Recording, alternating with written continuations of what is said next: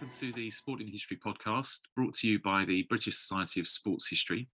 Today I'm talking to Duncan Stone, the author of Different Class, The Untold Story of English Cricket, and published by Repeater Books at the end of last year, but I think it's got a 2022 publication date from memory.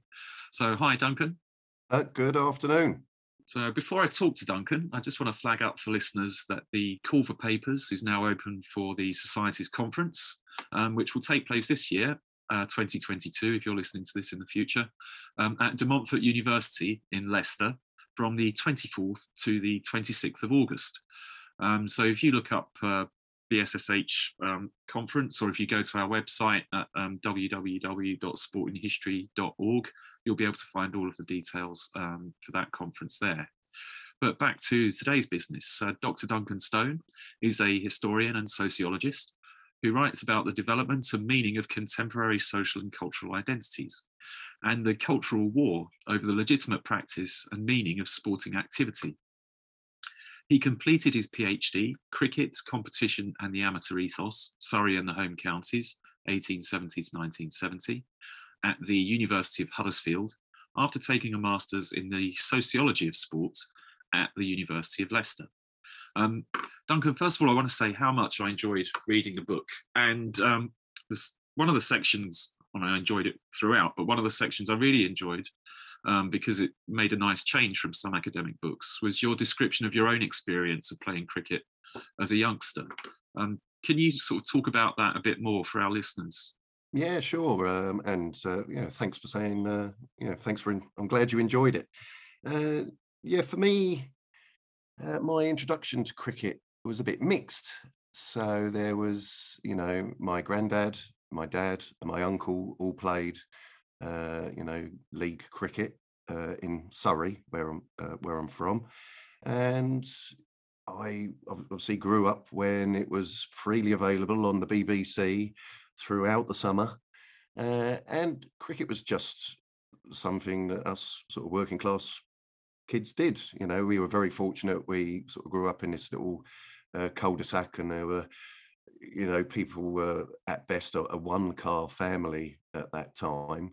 So we could play, whatever was on TV, that's what we were playing. So if it was a European Championships, because obviously there wasn't, other than the big match on a Sunday afternoon, there wasn't much football on, but cricket was one thing that we were exposed to, much like Wimbledon, and whatever was on, we'd be playing that. And yeah, I'd be dragged along to watch Dad and Uncle, Uncle Doug and Granddad very briefly play. Granddad died when I was only about 5 or 6, so I've got scant memories of that. But it was probably much like anyone sort of growing up in the north. It was a sort of a community game played, in a league format. And then I obviously got to an age where I would join a club, but we were sort of as a family quite sort of upwardly mobile, and we'd moved from the Bryanston Grove to this quite affluent village, detached houses in Normandy.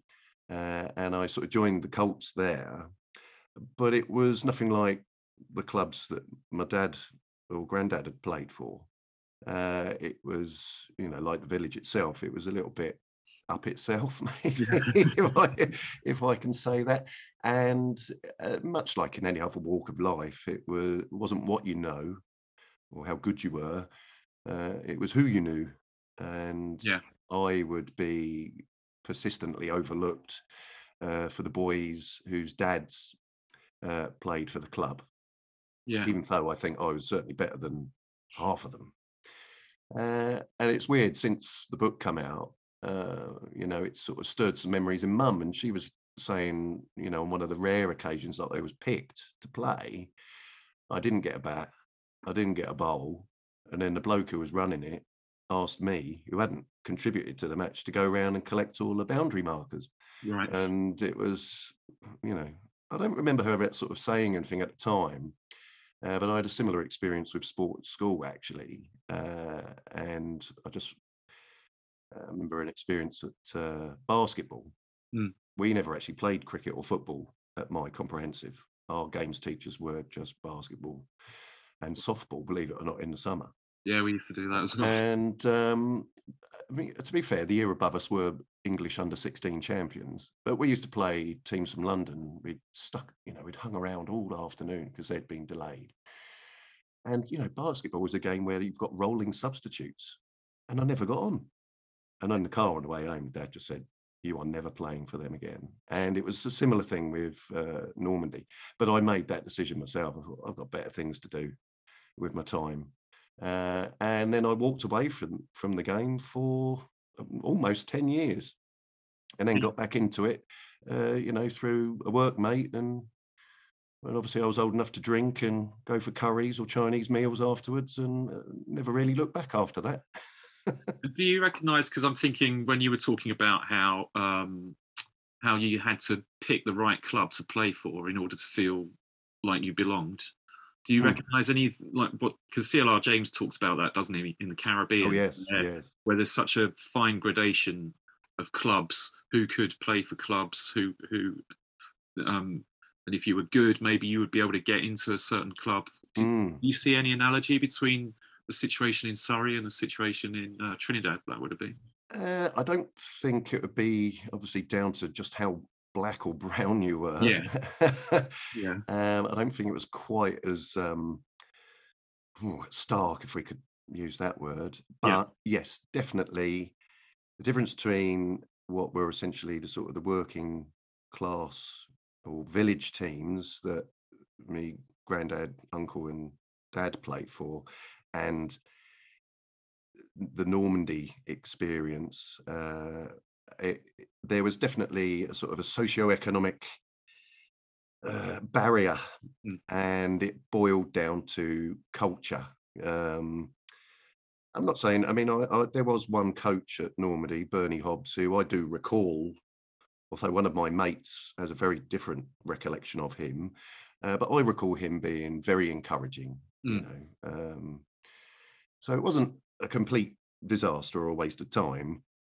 But as one of my interviewees, Alf Langley, who arrived as a 15-year-old from Jamaica to London, as he experienced when he joined, club cricket, the mainstream white club cricket, he just found the culture of the more established or elitist clubs, if we can call them that, what was his word? It was unbearable. Right. And then it wasn't until his mate, Gary Black, who happens to be white, told him about his experiences and the laugh he was having at Shepherd's Bush, that he made the switch. And then Shepherd's Bush became, famous for being one of the first clubs in London to field majority black, teams in senior club cricket in London. Yeah. So yes, obviously culture is important, and we'll maybe touch on this later when we talk about race more broadly. But obviously, culture is a big barrier for, particularly Muslim players, because they don't prop up the bar. But as I've said on other interviews recently, and as I said to you a moment before we started recording, I helped run a football team locally, and actually, people in football invariably just disappear straight after the final whistle. Because it's, and again, I touch on this in the book, the history of how acceptable or unacceptable drink driving is between the past and today. It's beyond the pale now, but it was almost an expectation of the sociability that came with playing cricket. Particularly amongst some of the sort of elite clubs, which had their own like little niche where they would only play each other, before the advent of leagues. Yeah. Well, it's also about changing gender roles as well, isn't it? So yes, even when I first started playing football, men were not, it wasn't expected that you'd come straight back after football and help out with the kids or whatever. It was kind of, I mean, stay out afterwards. But I've noticed as I've got old and grizzled, younger players with families prioritize their families, and that's a good thing. I'm not I'm not Absolutely, yeah. I mean, It's definitely a societal change over the last 30, 40 years, isn't it? oh yeah, I mean, when I first started playing football seriously in the early 90s, I mean, there was the lads who were just that sort of like 10, 15 years older than me. Mm. You know, I was a young and they were, you know, the senior players. Their families would never see them. Mhm. And we still have the conversation sort of on a semi-regular basis down the pub. It was just they were probably the last generation to fully, dare we say, get away with it. Yeah, yeah, And then my sort of generation, once the dominoes all started falling and they all started getting married, we were sort of a mix. Some disappeared, never to be seen again, and yet some were still able to sort of get the balance right. But they're all now coming out the other side because their kids are all now going to university and whatnot, so they're free again. The sad thing is they're too old to play. well, mine have grown up, and I'm still plugging away at five-a-side at least. Yeah, I Five manage five-a-sides on a Monday. Yeah. Yeah. So you obviously grew up playing a lot of sport, and then were playing a lot of sport in your 20s. What made you decide to go into the masters and choose cricket as a subject for your masters? Well, I used to be a forensic photographer for Surrey Police, and as much as basically dead people didn't overly bother me, there was one particular murder scene where I just thought, I'm not doing this for another 20 years. Yeah, And as much as everybody since you know the advent of CSI, whatever on the TV, Silent Witness, you know, everybody seems to be really into it now, and they're all falling over themselves to do degrees.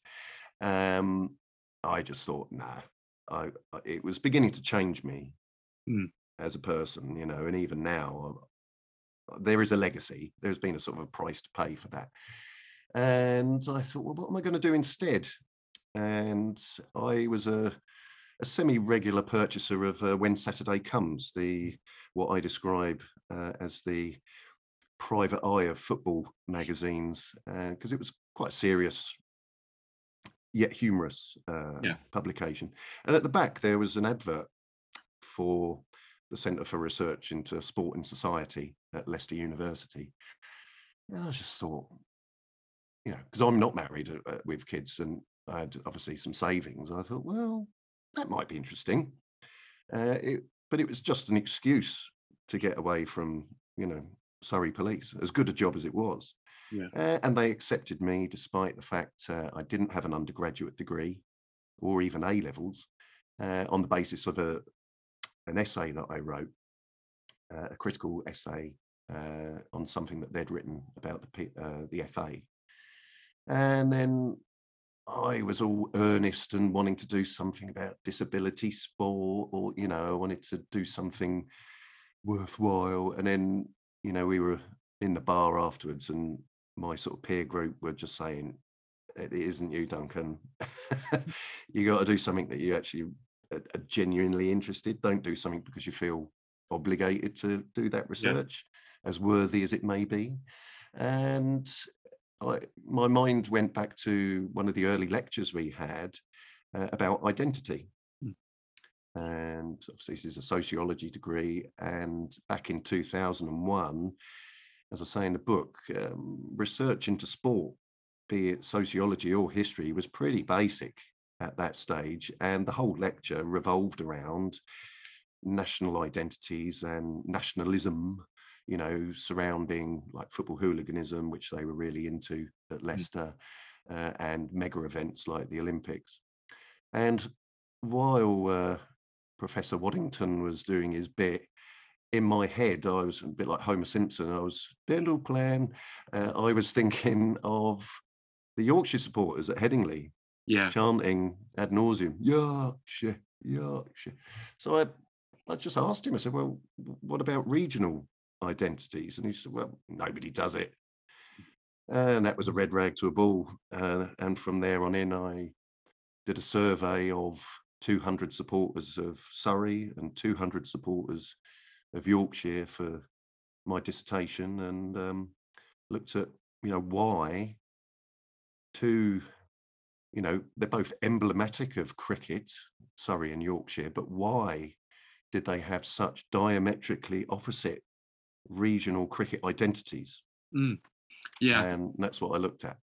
I think that's what really underpins certainly the beginning and the central section of the book, isn't it? Is this Yes. analysis of the difference in cricket between the north and the south, and how the southern kind of, well, southern non-middle class cricket just kind of disappears in popular consciousness, doesn't it? So people think of, public school cricket, or that kind of figure, or they think of the dour northerners and Yorkshire, Lancashire, and somehow Surrey and speaking for myself, like Essex, Yeah. kind of, they don't really, people don't think of them as being sort of cricket. Well, certainly Essex, I would say, crickety places. No.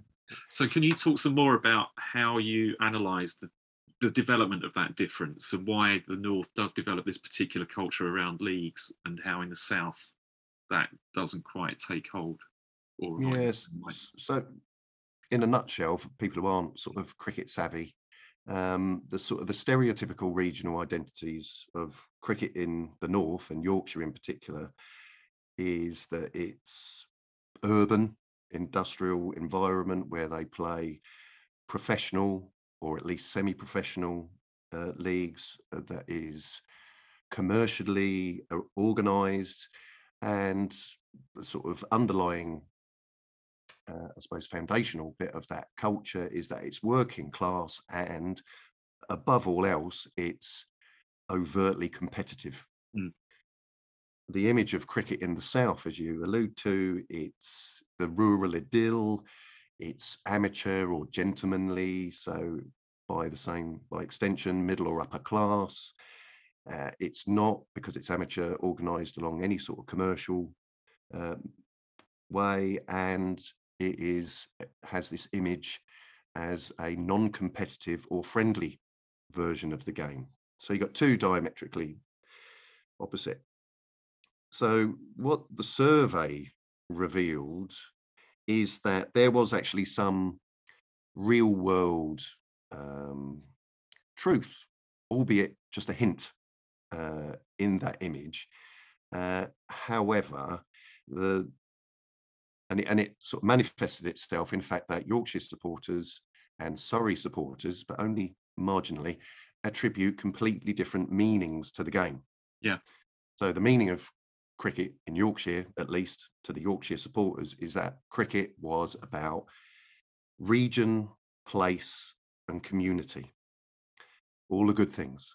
And down in Surrey, the Surrey reporters, the majority, albeit slim, regarded cricket in more abstract terms. And it was just a game or a way of life. And you can argue that that is an extension of the amateur ethos that dominated Surrey and the home counties. And obviously the limitations of the sociological approach meant I had to sort of basically go along with what I regard as a slightly flawed orthodox history as to why that was. Yeah. I didn't have a scope, especially in a master's degree, to really go any further than that, as interesting as the findings were. So after a 7-year gap, that's where the PhD at Huddersfield came in. And initially it was going to be a comparative study, again, between Surrey and Yorkshire, but that, as was very rapidly pointed out to me, that was basically doing 2 PhDs. Right. So the Yorkshire element was dropped entirely, and then we decided, because there had already been a fair bit of academic work on, Jeff Hill's work on cricket in the leagues, and David Russell's stuff on Yorkshire as well, albeit that's only 3 papers, but there we go. So we looked at Surrey because that was deemed to be the far more interesting sort of research question. Why didn't they play in leagues when seemingly everyone else was playing in leagues? And I had to basically go through, and I basically put adverts in newspapers. That because there was no existing archive for this sort of thing, and I basically put an ad in the Surrey Advertiser and I was surprised in amount of response. And then I met a key player, Ray Cotton, who's well into his 90s now, and literally the first person I met, and he brought a handful of minute books, Right. which had never seen the light of day before. Well, it's a historian's dream, isn't it? When somebody brings, fresh, yeah, archive to you. yeah, and it wasn't just like a club minute book. It was the Surrey Association of Cricket Clubs, and literally the first page was a meeting at the Oval, league cricket, strongly approved of, from 1949. And I'm like, well, league cricket didn't finally materialize until 1968. So it was like a detective story. Why, in the first instance, was league cricket decried and effectively banned by an organization called the Club Cricket Conference? And thanks to them for allowing me access to their minute books as well, which I doubt anyone had looked at seriously for many decades. And then it was sort of following it through, and the luck involved, I can't tell you, Jeff. I was attending a BSSH conference down at Eastbourne. Can't remember what year that was, but it was right at the very, very beginning of my sort of PhD research. And we went into a secondhand bookstore in Eastbourne, and I picked up 3 books, and absolute, like, books you'd never have heard of. And I just flicking through if they got an index, like we all do now, shortcut, and I look up league cricket, and there's some, particularly The Weekend Cricketer by ACL Bennett, an absolute goldmine, because he was there on a time, and he was talking about the emergence of the new cricket associations during the post-war period, and how they actively tried to reintroduce league cricket to the South, and how, in no uncertain terms, the elite clubs and the Club Cricket Conference consciously clubbed together in order to stop other clubs from doing what they wished. Yeah.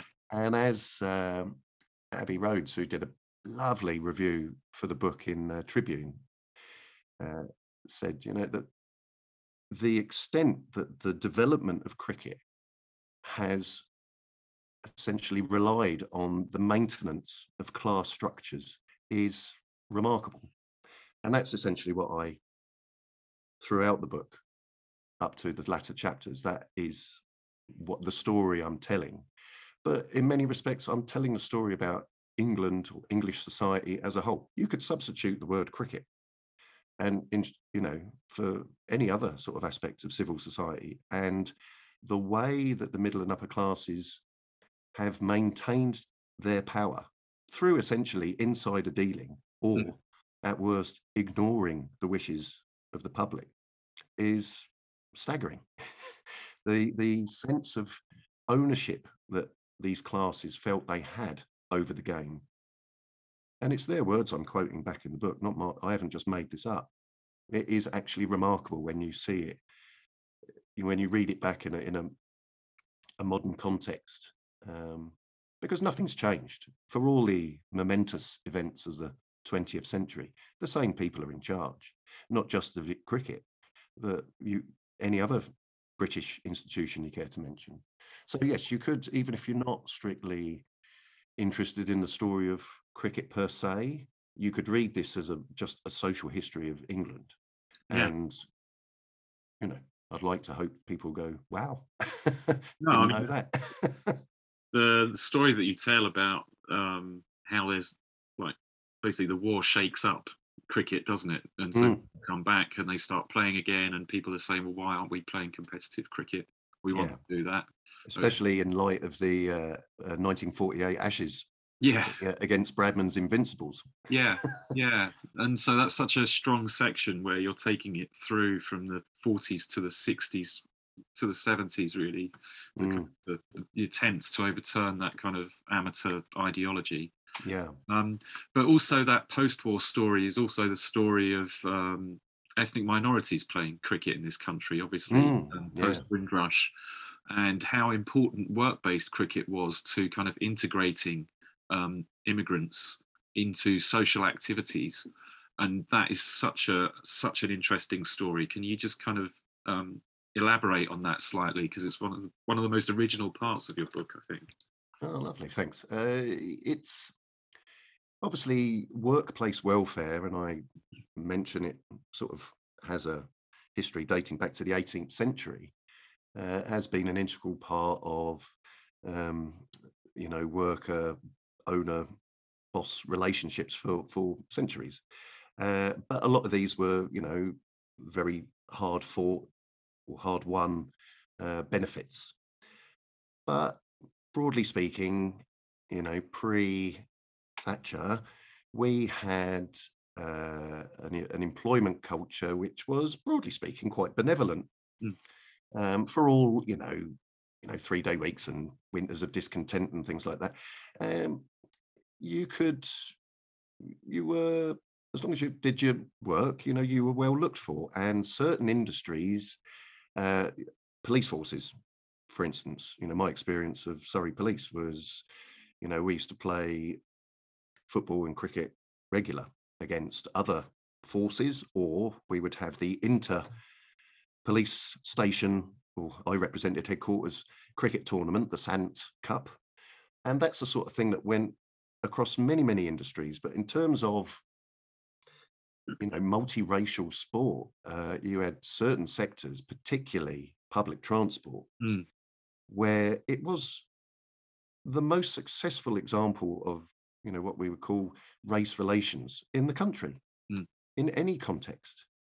You still had the odd incidents where certain like bus depots and that might insist on having a white captain still, despite the fact, it's the old amateur days, they die hard, those sort of things. But eventually certain clubs, particularly London Transport, you would have essentially all black teams. But they were playing national, what was actually the largest amateur cricket competition in the country prior to the formation of the Cricketers' Village Cup. But then, of course, this integration started to decline once we, post 1979, when we had obviously a prolonged period of deindustrialization or the privatization of certain industries. And that meant, under, the corporatist rules, is that valuable but unprofitable assets like sports grounds were very quickly sold off. And of course, that sort of paternalistic relationship between, the bosses and the workers, declined. And unfortunately, it's been a race to the bottom line. And it's now almost universally profit before people. And regrettably, sport, and in particular participation in cricket, has plummeted because of that. And it's a real shame, because I'm probably part of the last generation to fully enjoy what workplace sport had to offer. Even including a day off. Certain occasions. Wednesday afternoons. That's it, yeah. Yeah. Thinking about when the book was published, I mean, I was reviewing it for Sporting History, or I was reading it to write the review just before Christmas, I think it was, or that's maybe it, yeah. And it was right in the middle of the Azim Rafiq affair. So, and it just, like reading it, especially the final section, I was impressed with how quickly you got the book out, because it goes into quite a lot of detail about the Azim Rafiq affair. And well, this was it wasn't, I mean, it was pretty much written, but because I'm not with Random House or Routledge, Repeater gave me the scope to edit the text literally 3 days before it actually went to the printers. Yeah, because it feels very kind of it feels very very fresh. Yes. But the interesting thing is that so much of the kind of so many of the themes of the Azim Rafiq affair have deep roots in the history of cricket. So it's It's something that's happening now, but has roots going way back. Can you just talk about how you kind of analyse how this comes out of the culture of Yorkshire cricket and the situation that Yorkshire find themselves in now? Yeah, sort of. So the last two chapters Mm, predominantly deal more with race than class, which mm, I still think is the overriding factor in terms of cricket and access to cricket. Uh, but again, you go back to my interviewee, Alf Langley, and his experience uh, and of how important culture is. Culture remains a really big stumbling block. And as much as racism has always been a factor in English cricket, I actually think it has got worse mm. in recent years. And I think, although, I can only imply it, but I think it coincides with the sort of neoliberal approach and certainly events that have followed the Brexit referendum in 2016. Mm. But it's also the ECB, again, because they're not running English cricket as a governing body, they're running it as a business. I mean, Yeah. again, it's profit before people and certainly the spectators. So the ECB's inability to identify the issues, let alone, I mean, they've only reluctantly admitted, or almost under oath at the DCMS inquiry, that obviously Yorkshire is institutionally racist. Mm. Yorkshire County Cricket Club, that is. And it's just, again, it's a family with the wrong people in charge. And as I allude to in the book, Roland Bowen 50 years ago said there is no way English cricket is going to escape its elitist pretensions while you've still got people in the long room at Lords who are from they're white, middle-aged, privately educated men who, much like the old gentleman amateur generation, the Pelham Warners and the Lord Hawks of this world, have always run the game by and for themselves in their own image. Mm. And that has left cricket, particularly in terms of race, with a real problem, because now people who attend first-class cricket now are overwhelmingly white, with jobs that you would male, who with jobs that you would suggest that they are middle or upper class. Mm. Now, if you've got young Asian kids playing street cricket in Bradford, and even if they have Sky and they're watching a bunch of white, privately educated lads representing England, and worse, coming onto the field to the strains of Jerusalem, they're pretty unlikely to identify with the national team, because the national team is not representative. I mean, they represent us, but Yeah. they are not representative of us. And this is, I explain in those final chapters why, and just how high it goes in that the culture. And as I said to somebody else, the fetishization of English cricket as this rural idyll where you have to have, a well-appointed or picturesque ground with a nice grass wicket and pavilion and maybe a pub in the corner.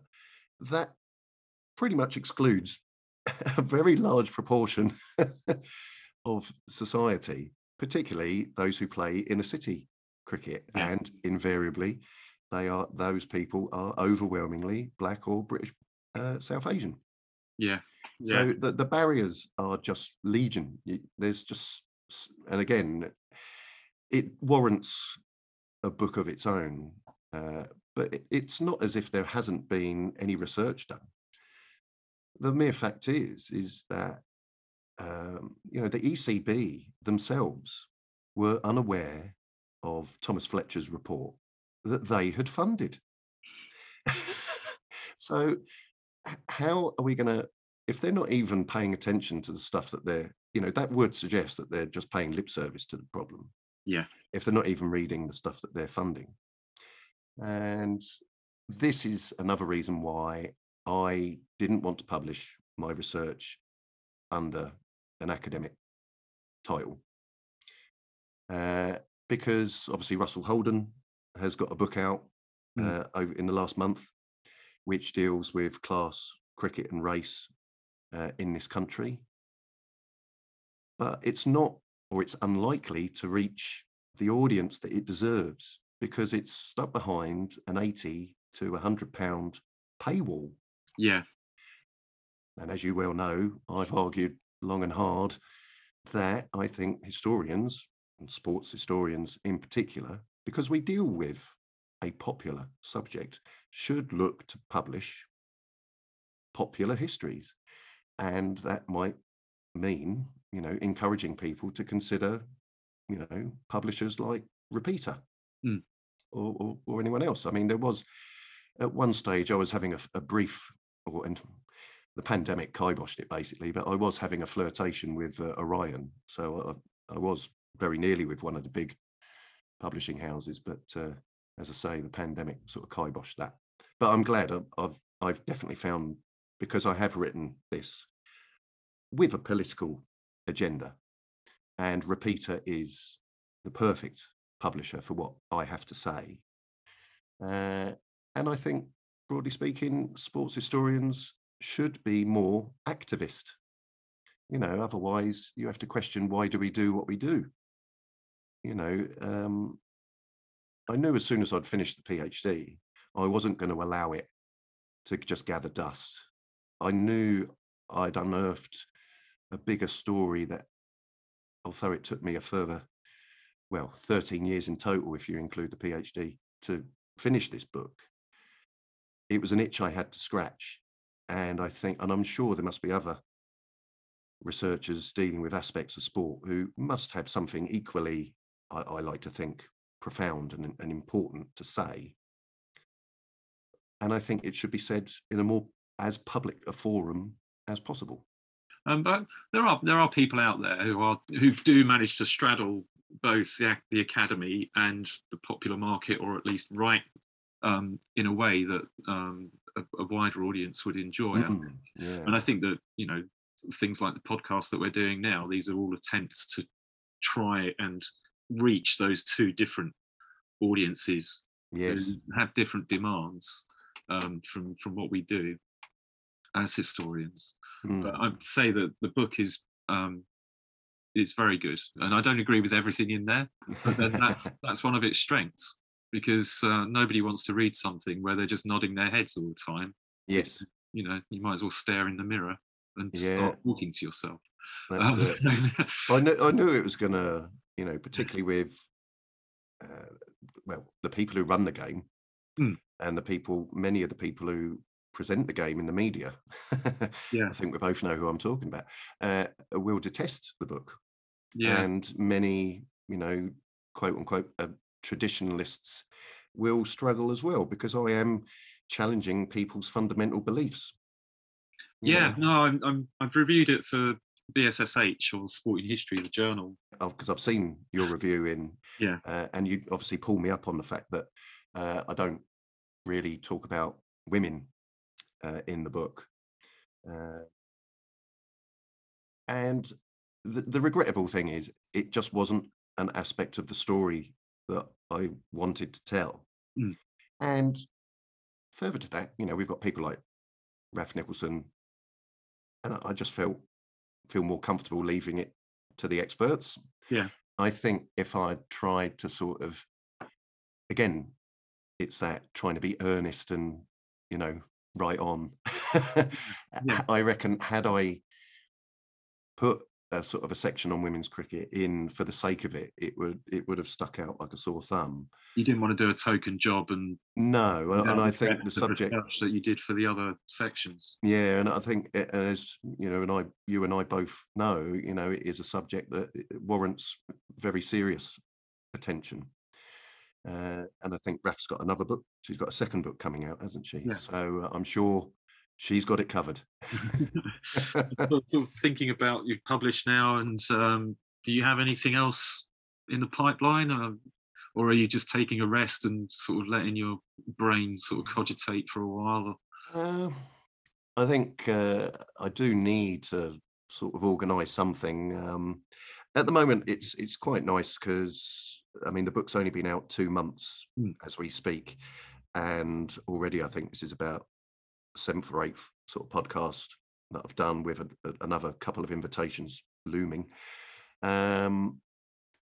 So that's been interesting. I've been invited to do talks on cricket and race. Some of those are even paid, believe it or not, but I can't live on the odd one of those. But yeah, as far as academic work or history of sport is concerned, I may well be a spent force. I've said, if you include the Masters, this has been rolling around in my brain for 20 years. Yeah. And I think it's a bit like with the photography, with the police. I think I've come to a stage now where maybe, right, you've done it. Yeah. Move on. But you never know. I mean, I've got a few people that I've been in touch with who saying that I should do something on the Haringey Cricket Club and that sort of rise and demise. But that's something to sort of mull over. I think, as you suggest, I deserve a bit of a holiday. Yeah. Well, congratulations on the book. I did really enjoy reading it. And yeah, thanks for chatting to me today. For the latest from the BSSH, you'll find us on Twitter or on our website, sportinhistory.org. You can also find the BSSH Sport and Leisure History seminar page by going to the IHR's website at history.ac.uk. So thanks very much, Duncan. And I'll just say goodbye from both of us. Goodbye.